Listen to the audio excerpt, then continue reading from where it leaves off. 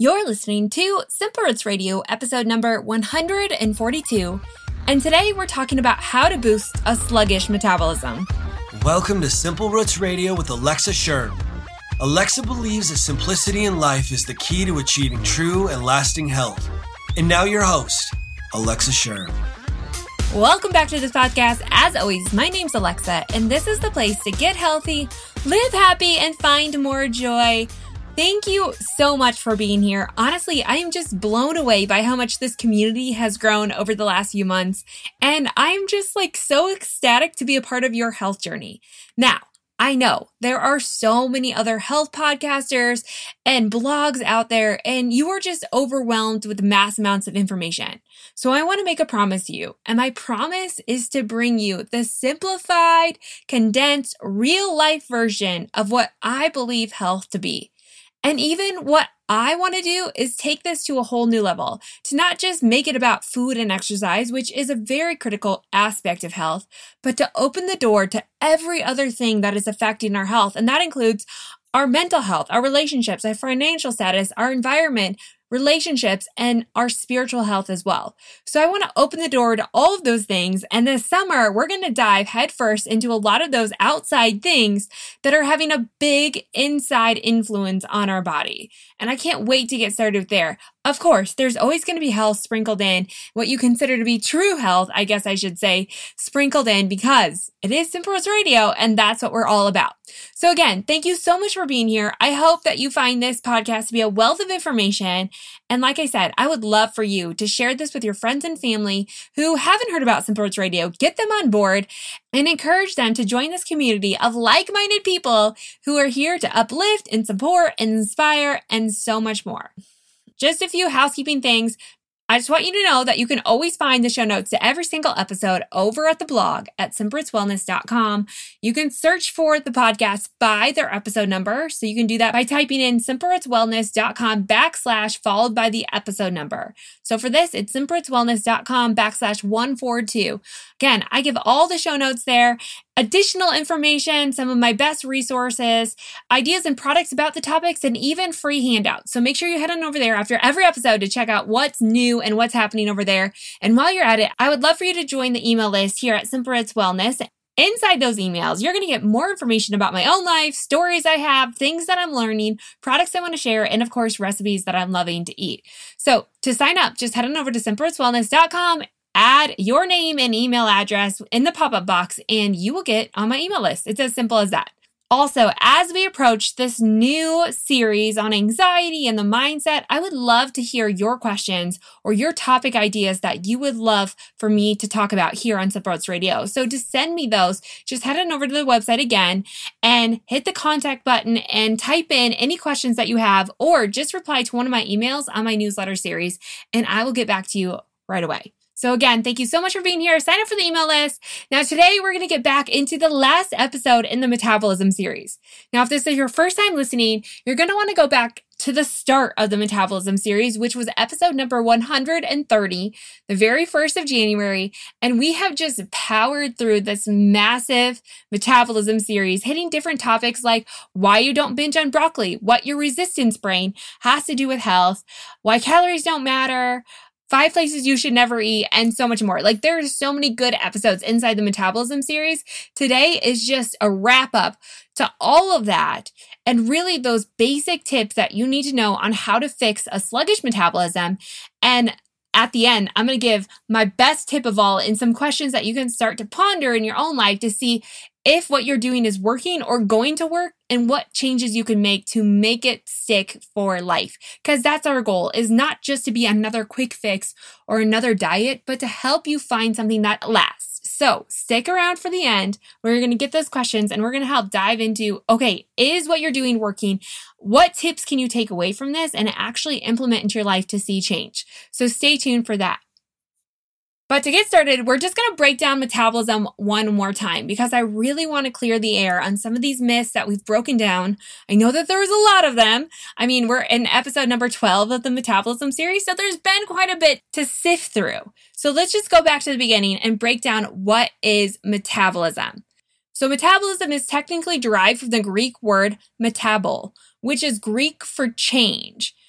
Now, to define metabolism, it's all about power, from how it's acquired to how it's spent. And given this, many would define metabolism as a balance of catabolism, which is the breaking down of energy, and anabolism, which is the building up. This is also where people get the idea that calories in equals calories out is the best way to affect your metabolism. But we can't forget that there's a critical component to that equation that is missing, and that's caloric storing. And the storing is the aspect of the equation that makes all the difference and makes us so individualized, right? So if you've been trying to count calories or restrict calories or balance calories in your favor of weight loss, what you'll probably find is that it might work for a short period of time. Some give an estimate of about 2 weeks before you hit your next plateau, only again to hit that plateau. And really what we find is long-term, yes, calories matter, but are they the only factor in metabolism and health and losing weight? Absolutely not. Like, it's far from that. And one of the reasons is because we've left out this caloric storing, this individualized thing that's happening inside the body to the calories that you're consuming and the calories you're breaking down for energy, right? Everyone's body is doing a little bit different thing with that. And that's why it's not just about calories, but the type of calories. Because we all know that you're going to break down and digest and store a cookie differently than you are some steamed broccoli, right? Like I don't need to tell you that. Just like we talked about in the episode, why you don't binge on broccoli, there's a different hormonal reaction, enzymatic reaction, neurotransmitter reaction that's happening between those two foods. So we know that it's not just about the calories, but about the type of those calories and the mindset in which you eat them and the environment you're in when you consume them. Like, there are so many factors that go into that. And I'm going to break that down again very simply into some basic tips that you can do to boost your metabolism. But let's be honest. As we learned in this series, and as I'm already mentioning, metabolism isn't a simple process. In fact, it's one of the most difficult physiological processes to understand, and that's why there are probably so many misconceptions. So we have to stop looking at metabolism like an equation. I think that's one of the biggest misconceptions that we have, is that it's all an equation, right? We went from calories in equals calories out and creating this deficit in calories to just eliminating macronutrients in general.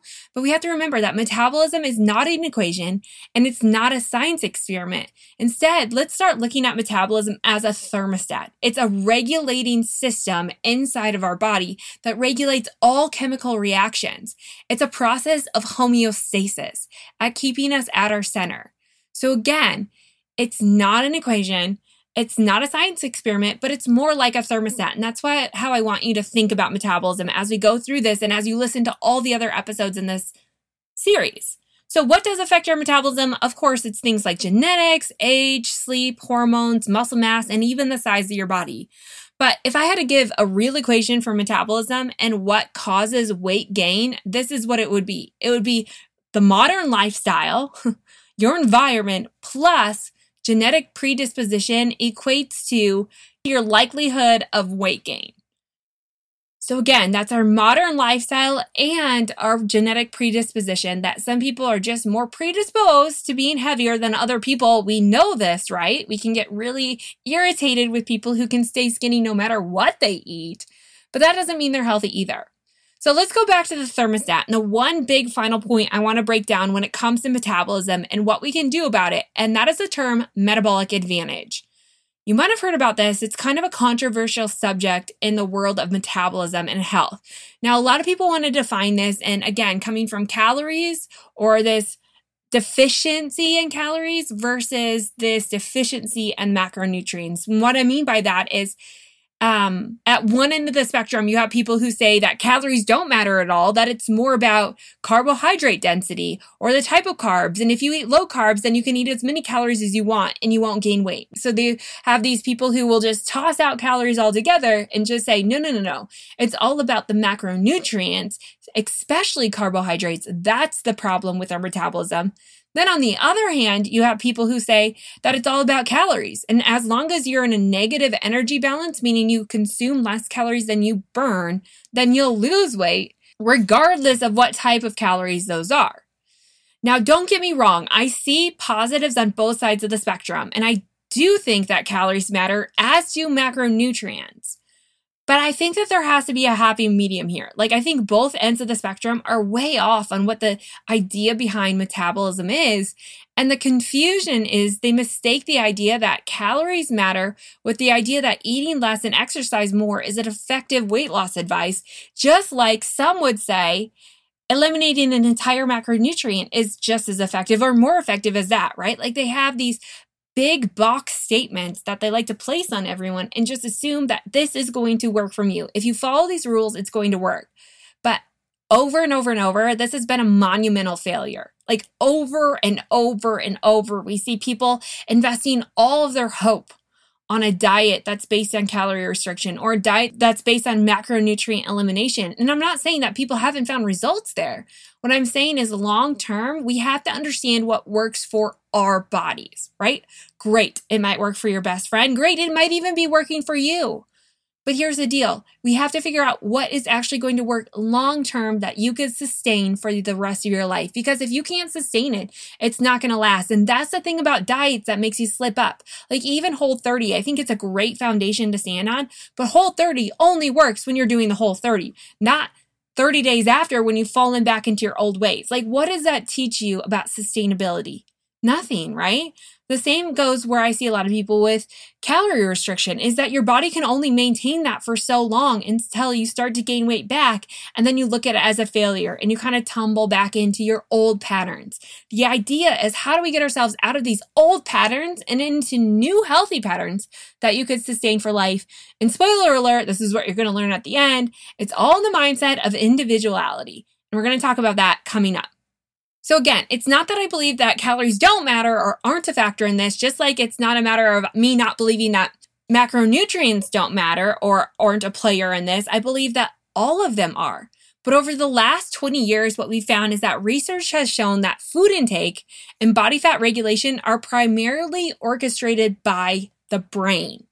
And this is the point that we miss. It's not just some simple equation that's happening inside the body, but it's orchestrated by an intense an intricate process that's happening inside the brain. And as you've listened over the last 12 podcasts, then you know that there is a lot of brain chemistry that's happening with metabolism.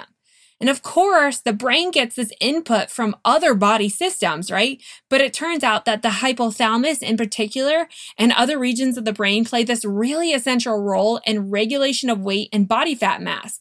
This is where our weight set point is established.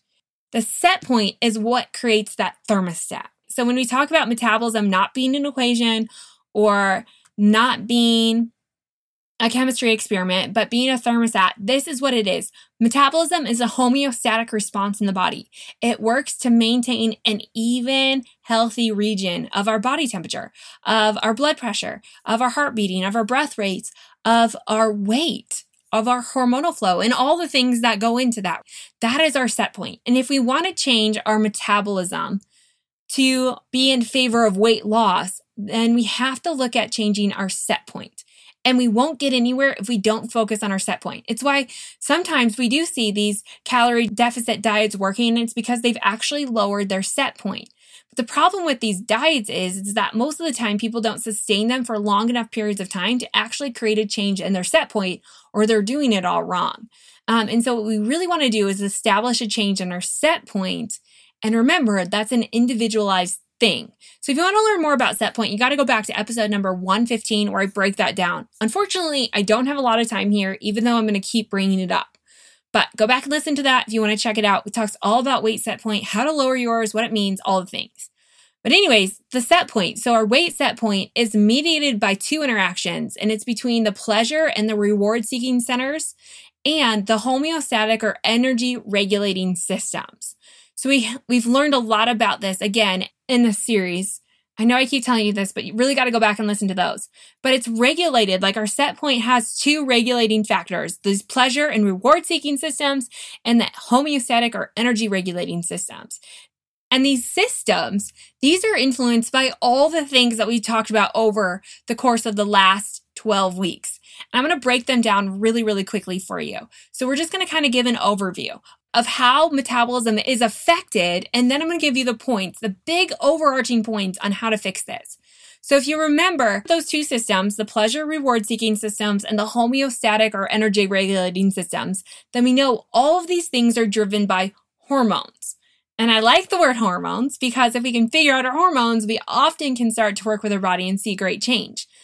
But if we go all the way back to the beginning, we talked about one specific hormone that is really critical when it comes to our metabolism, and that is leptin. And what leptin does is it controls our feeding and underfeeding thermostat. So leptin is going to tell our body when weight loss is happening at an extreme rate, and it's going to slow our metabolism or increase our hunger. On the other hand, when we're overfed, then leptin's going to come in and tell our brain that we have plenty and to decrease hunger and cravings. So leptin is going to work with our body fat stores as they are at the set point that we are to maintain that. So it's going to control hunger and fullness based on our feeding and underfeeding and where our fat cells are. Now, if there's a problem, though, is that many of us at a healthy weight have become leptin resistant, meaning our body is sending out leptin to tell it like, whoa, we have plenty of fat stores. The problem is it's not reacting in our brain, right? Like we're sending out leptin, but we're resistant to the signals. So someone's knocking at the door, but no one's answering. And that causes our body to continuously feed and overfeed because leptin isn't firing. So it's kind of like this misfire that's happening inside the brain, tricking it to make you believe that you're actually hungry and craving all the things, when in fact your body has plenty of stores. It's just not recognizing it.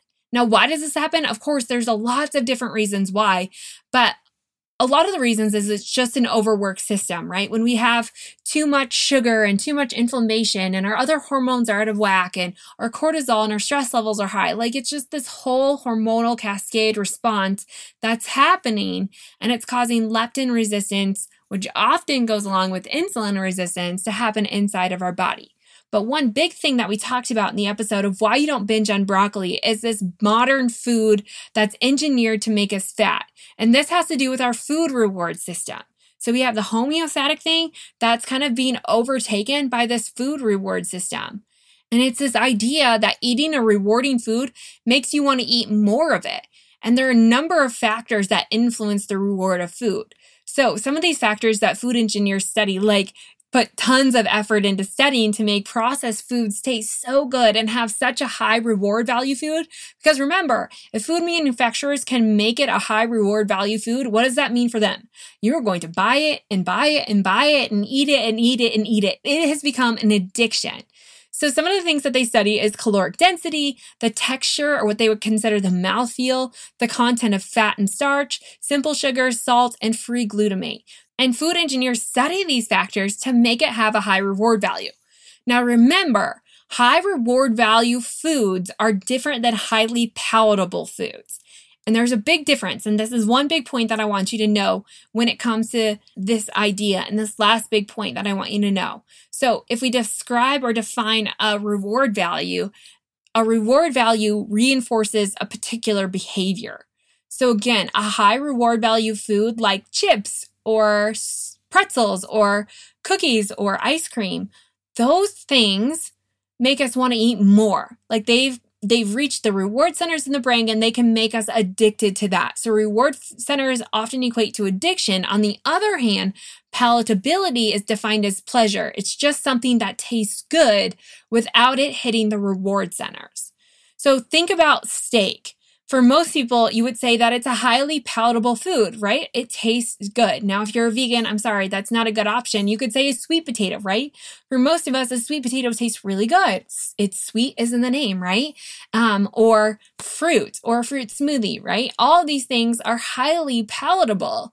But how often do you see someone addicted to a steak or addicted to a sweet potato, right? Like you just don't see it. So something can be highly palatable. That doesn't mean it's highly addictive. However, high reward value foods are always addictive because it's having a different reaction inside your brain that's causing you to do different things. What we know about these high reward value foods is it tricks our body into just consuming more and more and more and more of it. Like we can't stop. Now, what's interesting about all of this is that our taste buds are another protective mechanism of our body to prevent us from overeating. But here's the thing. We know how to trick our taste buds even into overeating things. So just to give you an example, do you know Guy Fieri who does the food challenges. Maybe that's not who does it, but the person who goes around on Food Network to all these different places to eat around America. And sometimes they have food challenges, right? If you go to little mom and pop's restaurant, sometimes it's like, if you can eat this 10-pound burger in an hour, you can get a free t-shirt. We happened to be eating at an ice cream shop, and they had this massive ice cream sundae. And the idea was that if you could eat it all, then of course you got your name on the wall or whatever, something ridiculous that didn't merit actually eating all that. But anyways, he was about 20 minutes into eating this massive ice cream sundae. And most of us would think, well, it's ice cream. Like, I could sit down and eat an entire container of ice cream and not stop, right? Like, you think anyone could complete this challenge. But here's the safety mechanism of our body, is that we can become exhausted. There's something called food exhaustion, where our taste buds get exhausted from the taste of ice cream or whatever we're consuming a lot of. It will lose its taste preference in your body, right? So like eating too much ice cream, you can actually start to like almost have the inability to continue because it starts to taste so bad. Now, what's interesting though, is if we start to do food pairing, then we know we can get you to eat more of it. So what he did, and I feel like I'm not explaining this very well, but what he did during this ice cream challenge is that he actually ordered an order of fries, and he ate some fries and then he'd go back to the ice cream because he knew that salt combined well with sweet to make you eat more. So we see a lot of food flavors coming together to actually increase the reward value of that food, allowing you to consume more of it. I mean, it's super fascinating stuff. You can look more about these food pairings on food eating websites, like where they have all these contests to see who can eat the most hot dogs and whatever. Like, they know these tricks. They know that there's food pairings that will help you to be able to finish whatever it is you're trying to finish in a reasonable amount of time. And if you don't eat those food pairings, you're never going to get through it. So he knew that the ice cream, like he wasn't even halfway through, but this large order of fries that he ate while he was eating the ice cream allowed him to finish all of that and get through it. Now, I'm sure it didn't feel very well at the end, but what we see is that reward value foods that are layered on top of each other allow you to eat even more, right? So that ice cream, he would have never been able to get through without the French fries. Now, combining those together, you think, oh my gosh, like he just doubled it on top of each other. And that's what we often see happening, is it's not just one thing you become addicted to, but it's a host of other things that allow that addiction to flow. So that's what reward value foods do, is they enforce a particular behavior. And so how do we beat this, right? Like, how do we work with this instead of against it, and not just look at all health food as bland and boring? Here's the thing, is that you have to remember that highly palatable foods often aren't high reward value foods. So we can see a lot of foods in nature, and a lot of whole foods are actually really palatable for most people. And so it's not like you have to eat a whole bunch of bland food to get around overeating. It's just saying that you have to start choosing the right foods that actually provide the excitement for your taste buds and the enjoyment and the palatability of it, but you have to stay away from the high reward value foods, or at least know those are things that you can tend to get addicted to. So again, high reward value foods often are all processed foods. Like it's just what it is. We've created this based on the science of how our brain works and the addiction of it. Kind of a sad thing, I understand. But they make a lot of money doing it, right? So again, eating whole food is one of the best ways to overcome that and to start balancing out that brain chemistry. And interesting about high reward value foods and the elimination of it, that is one of the best ways to reduce our set point. Outside of gastric bypass surgery and actually altering the stomach, the next best way that research has found to lower our weight set point, or that thermostat, is actually to get rid of the high reward value foods. Now, I'm not someone who's like, okay, you have to eliminate all these foods or focus on elimination. It's just a bad mindset. But we have to start understanding that high reward value foods are actually increasing our set point. And one great way to bring it back down to a normal or a healthy weight set point is to get rid of them, right? To switch all of that processed food out for more whole foods. Of course, you can do it in a process. It doesn't have to be an all or none, but it's just to give you an idea that those are so powerful to our mindset. So let's get to the tips, because I could go on and on about different facts with metabolism. So there's 5 big tips that I want you to think about when it comes to boosting your metabolism. The first one is cyclical rhythms. there's nothing else that you learn here from Simple Roots Radio. It's this. Our body thrives on rhythms. Now we have our circadian rhythm, which is really what we want to work with. And we do this through day and night cycles. We do this with women with menstrual cycling, and everyone does this seasonally with the different cycles of the seasons. And so I'm very, very, very big proponent of cyclical rhythms. And what I mean by that is having natural rhythms to your day. We all do this anyways, but I think we kind of stuff them up with what we think we should be doing rather than the rhythms of our natural body. So we're going to talk about doing this at the end, but you really have to stop and start to understand your daily rhythms. What time do you like to go to bed? What time do you like to wake up? When do you get hungry in the morning? Not when do you think you should eat, but when are you first hungry? When do you feel good working out? Are you extra stressed after work? What helps to de-stress your body? Like knowing all the rhythms, what is your body craving? How is your skin? How is your mental health? Like we see that in different seasons. We know that people's mood is affected and their sleep cycles change, right? So we have very cyclical rhythms to our life. We have to start to tap into those because connecting with our cyclical rhythms, whether it's seasonally or menstrually or even daily, we know is the best way to tap into our circadian rhythm, which is the number one factor of our metabolism. Our circadian rhythm is basically our wake and sleep cycles. And what we know is that every cell in the body has a circadian rhythm because it's that important.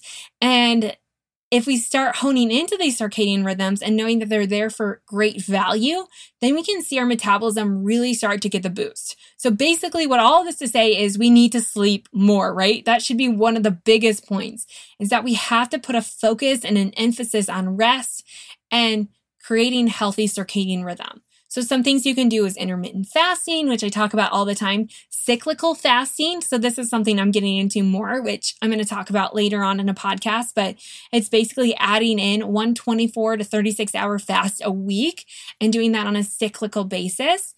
Also, eating at the same times every day, stop eating at the same time, kind of exercising, getting into the cyclical rhythm of exercise.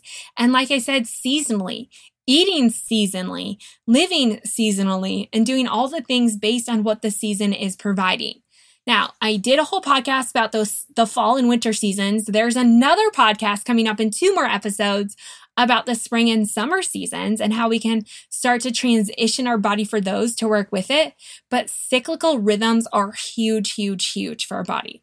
The second one is whole foods from the earth. I just mentioned this with the number one way outside of gastric bypass surgery to lower your set point is eat more whole foods.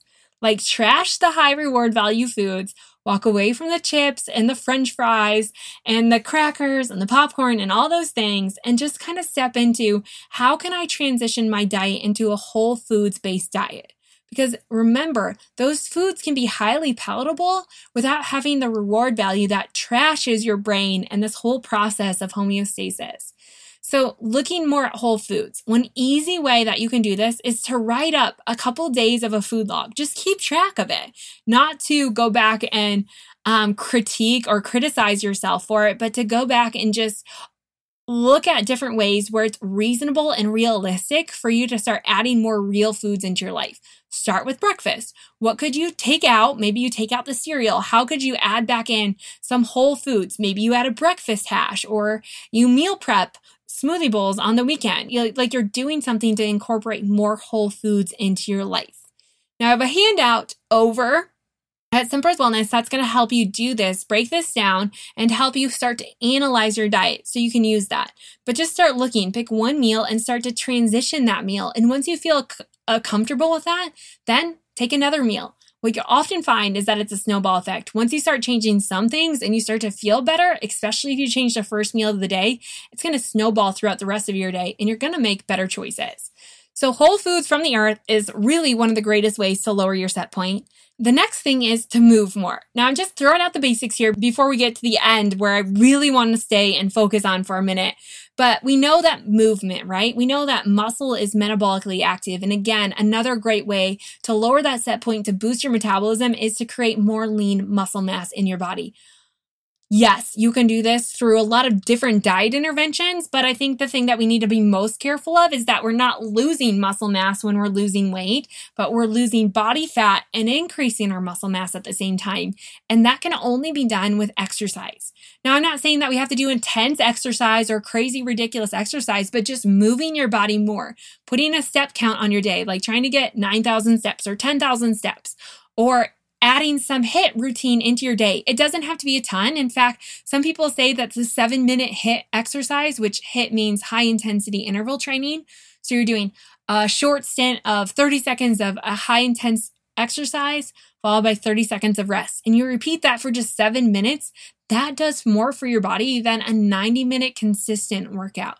I mean, it's startling, really, but again, it all has to do with the boost in muscle mass.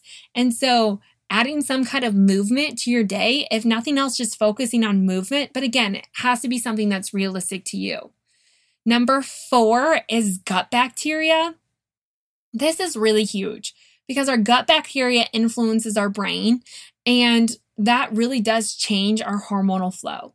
Now, there's a lot of, again, interesting research coming out. We've probably all heard a lot about it, but really getting back to how can we help our gut bacteria? How can we make it healthier? And what can we provide for it? Now, I'm not just about influxing a ton of probiotics into my gut because, again, it has to be a balance of all different kinds. And a lot of times with probiotics, it's just a handful of different varieties of bacteria where our gut has hundreds of thousands. And so if you do a probiotic, I think it's really important to rotate that and to try different brands and different types and not to rely on them, to do it occasionally here or there, or do it for a month and take a couple months off. Another thing that I really like is Restore, which is it creates the right environment for your own gut bacteria to flourish. But again, the thing about our gut bacteria is it's very individualized. And so everyone has a little different microbiome inside of them, and we can't really replicate it from one person to the next. And so rather than just trying to add a whole new population and expect it to survive, what if we just started to work with our gut and create the environment that it needs to thrive? So again, more fiber, more whole foods, a bigger proponent of vegetables in the diet is going to be really, really foundational. And then getting rid of highly inflammatory causing foods like gluten and dairy and sugar and alcohol and prescription medications and all the things, like trying to limit those as much as possible, because that is really the area where we see a lot of gut flora die and be altered. And so helping your gut bacteria. And then the last thing is emotional stress. And I really believe that this has got to be one of the biggest influencing factors in our metabolism and boosting our metabolism. Now, I did a few podcasts in the metabolism series about this, so go back and listen to it about our resistant brain and how our mindset affects our metabolism.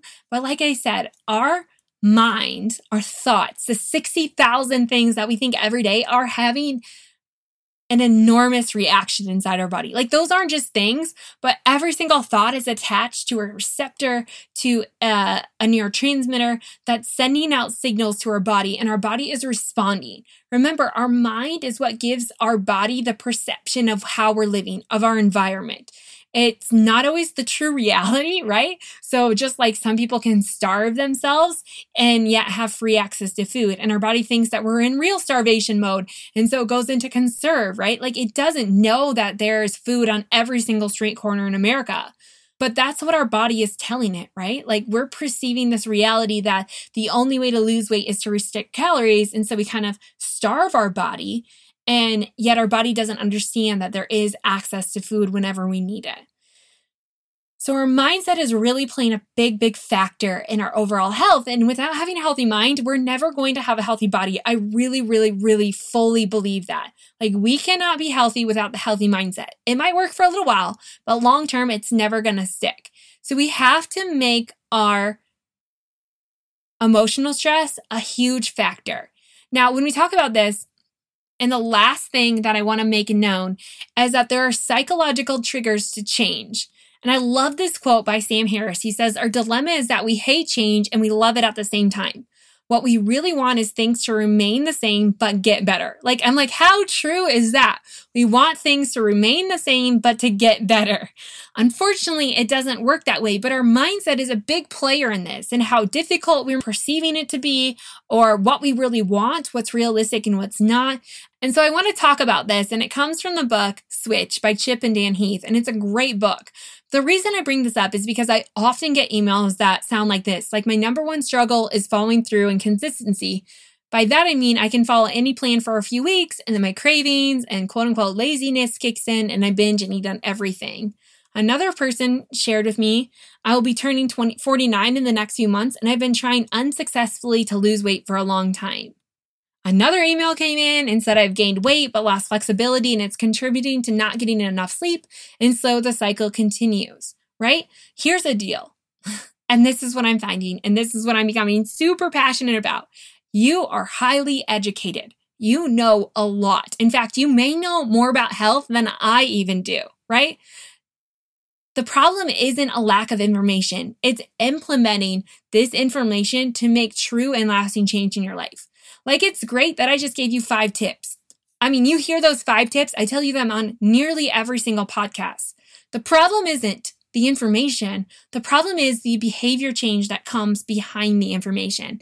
And that is really where my passion is lying. And that's where we're moving. How can I help you create a behavior change? Because you know the information. We all do, right? We know that broccoli is better than the cookie, but why do we choose the cookie, right? How can we create the behavior change where we start to love something, right? Have you ever wondered why some people love to go to the gym and others despise it? Or why it's so hard to cut out foods even though we know they're bad for us? Of course, it's not just a lack of willpower, but it's our behavior change. And that's where we're going this summer. This fall, it actually starts in May, where we're really going to dive hard into this because I want to help you hit the behavior change, because I know that you know the right answers. You know health. You know what's right and what's wrong. This was born inside of us. We inherently know what is good for our bodies. We just have to get to a place where we want that, where that becomes our number one desire. And like I said, there's a great book that really defines 3 things that I want to break down. And I'm not even going to break these down fully. I'm going to break down one and give you the other 2 points, because we're going to come back and revisit this. But it comes from the book Switch, which is a great book on behavior change. You should definitely read it. But the Heath brothers in this book use the metaphor of the elephant, the rider for 2 of the triggers, and then the jungle. So I'm going to break down all 3 of them, and specifically we're going to talk about the rider, which I'm going to break down first. So the rider is the rational, logical, strategic part of your brain. It's the written out diet and the exercise plan, right? The rider is the what to do of your brain.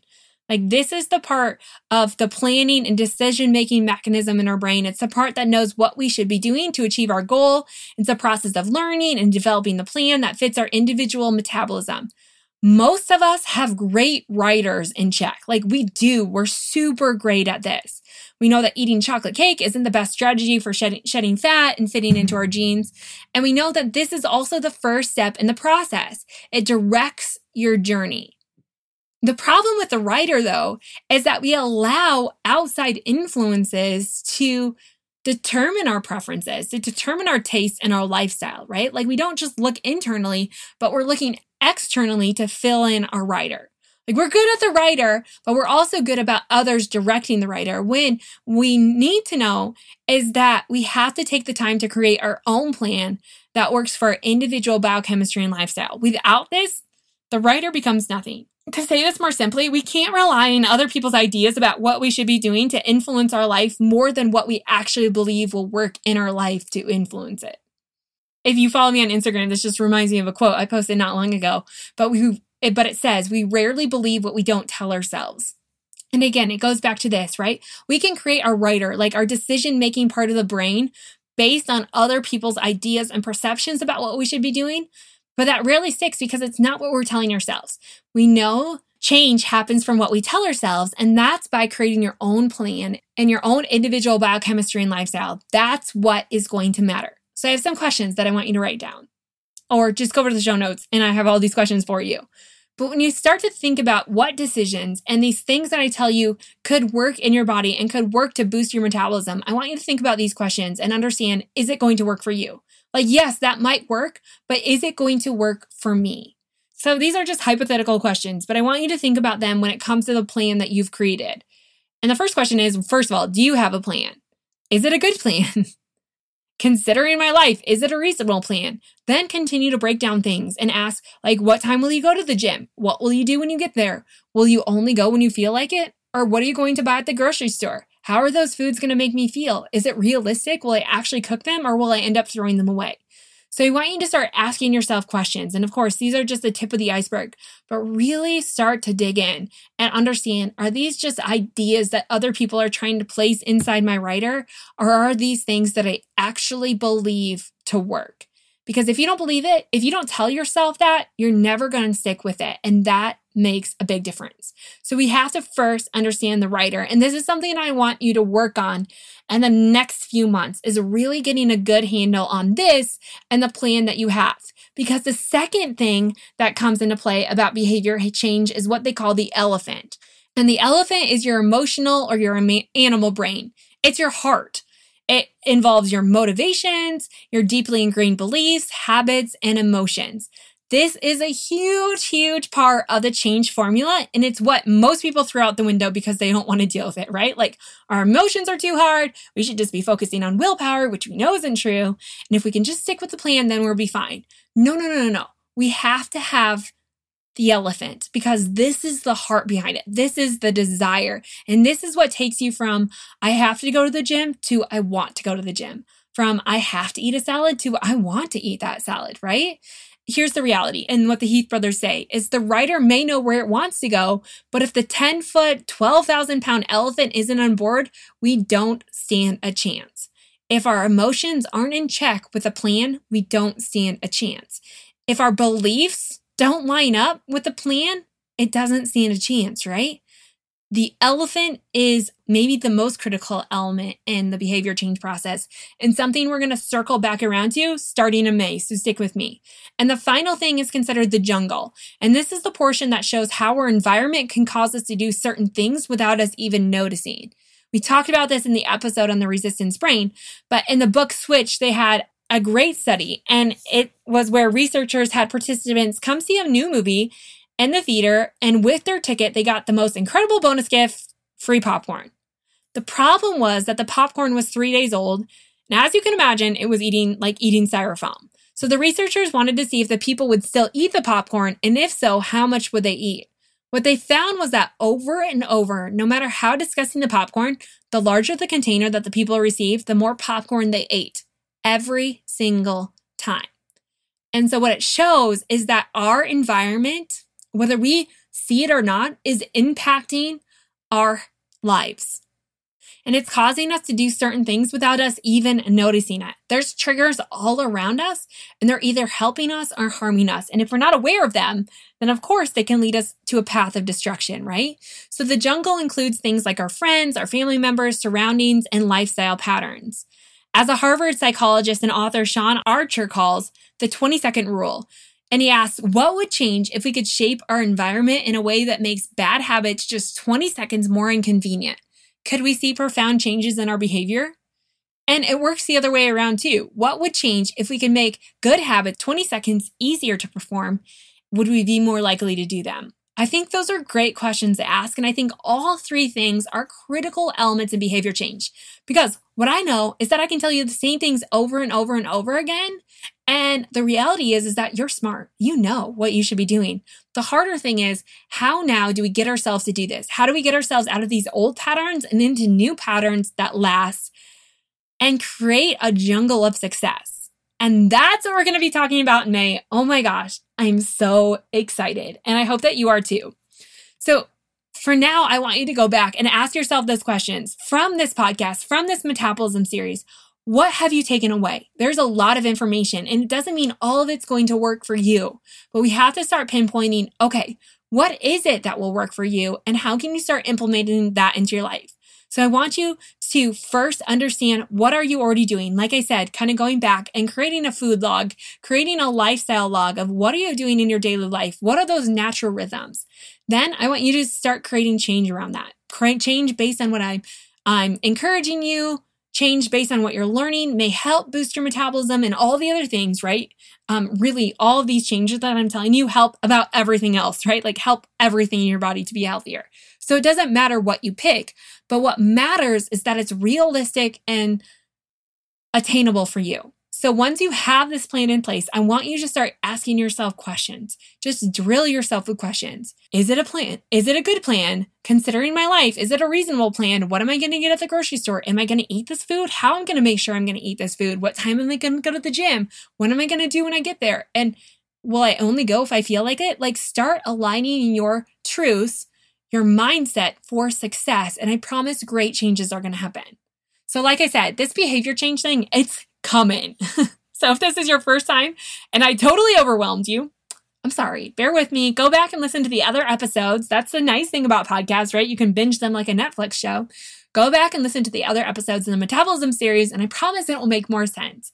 But then stay tuned because starting in May, we're going to talk about behavior change, and it is going to be so good. Like it's going to light a fire under us, and we are going to be people that other people recognize as making great changes in our lives and in the lives of other people. Because I believe that health is not just for us, but health is created as a way to give back and to do what we were sent on this earth, the purpose that we were given to do here. So we have to live with health, not to live for health, but to live in health so that we can do something so much greater, right? To live our purpose.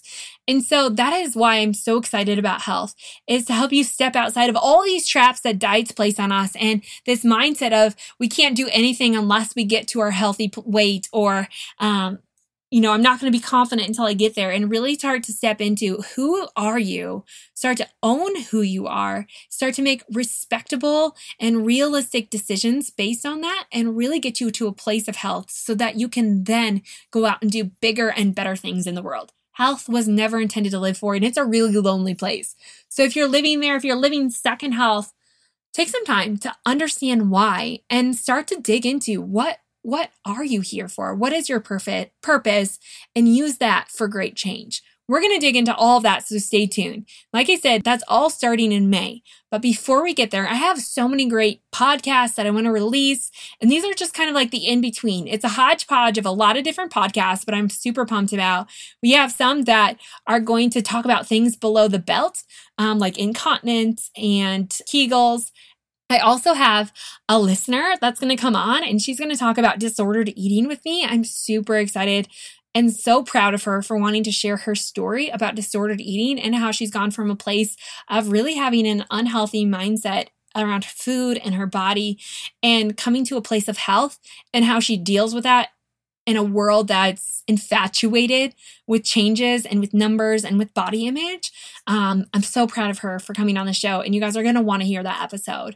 I have other podcasts about hormones and PCOS. We're going to hear from one of the leading doctors in the country about PCOS. Super fun. And really just so many other podcasts, something about cellulite and fascia. I mean, I can't list them all here because I don't want to spoil it all, but there's a lot of good shows between now and May, but there's not a lot of time. So you're going to want to stay tuned. Come back every single week where I release a new podcast episode. And starting in May, I also have something fun coming out. So stay tuned. There's a lot coming up. Thank you so much for tuning in. Don't forget to go to the show notes at simplerichwellness.com/142 to get all of the information on today's show, as well as a special download to help you in this process of healing. So check that out. And don't forget to listen to all the other episodes in the Metabolism series, starting with episode number 130. And while you're here, don't forget to share this podcast with other people who you think would value from it, benefit from it, and who you think would enjoy it just as much as you have. That is my goal and my mission, is that this can be a place where people can come and find realistic, simple health so that they can take this, change their bodies, and then go out and live for something so much more. So thanks so much for being here and tuning in. I really, really, really do appreciate you. Don't forget to come back next week to check out that podcast on all the things happening below the belt. See you then.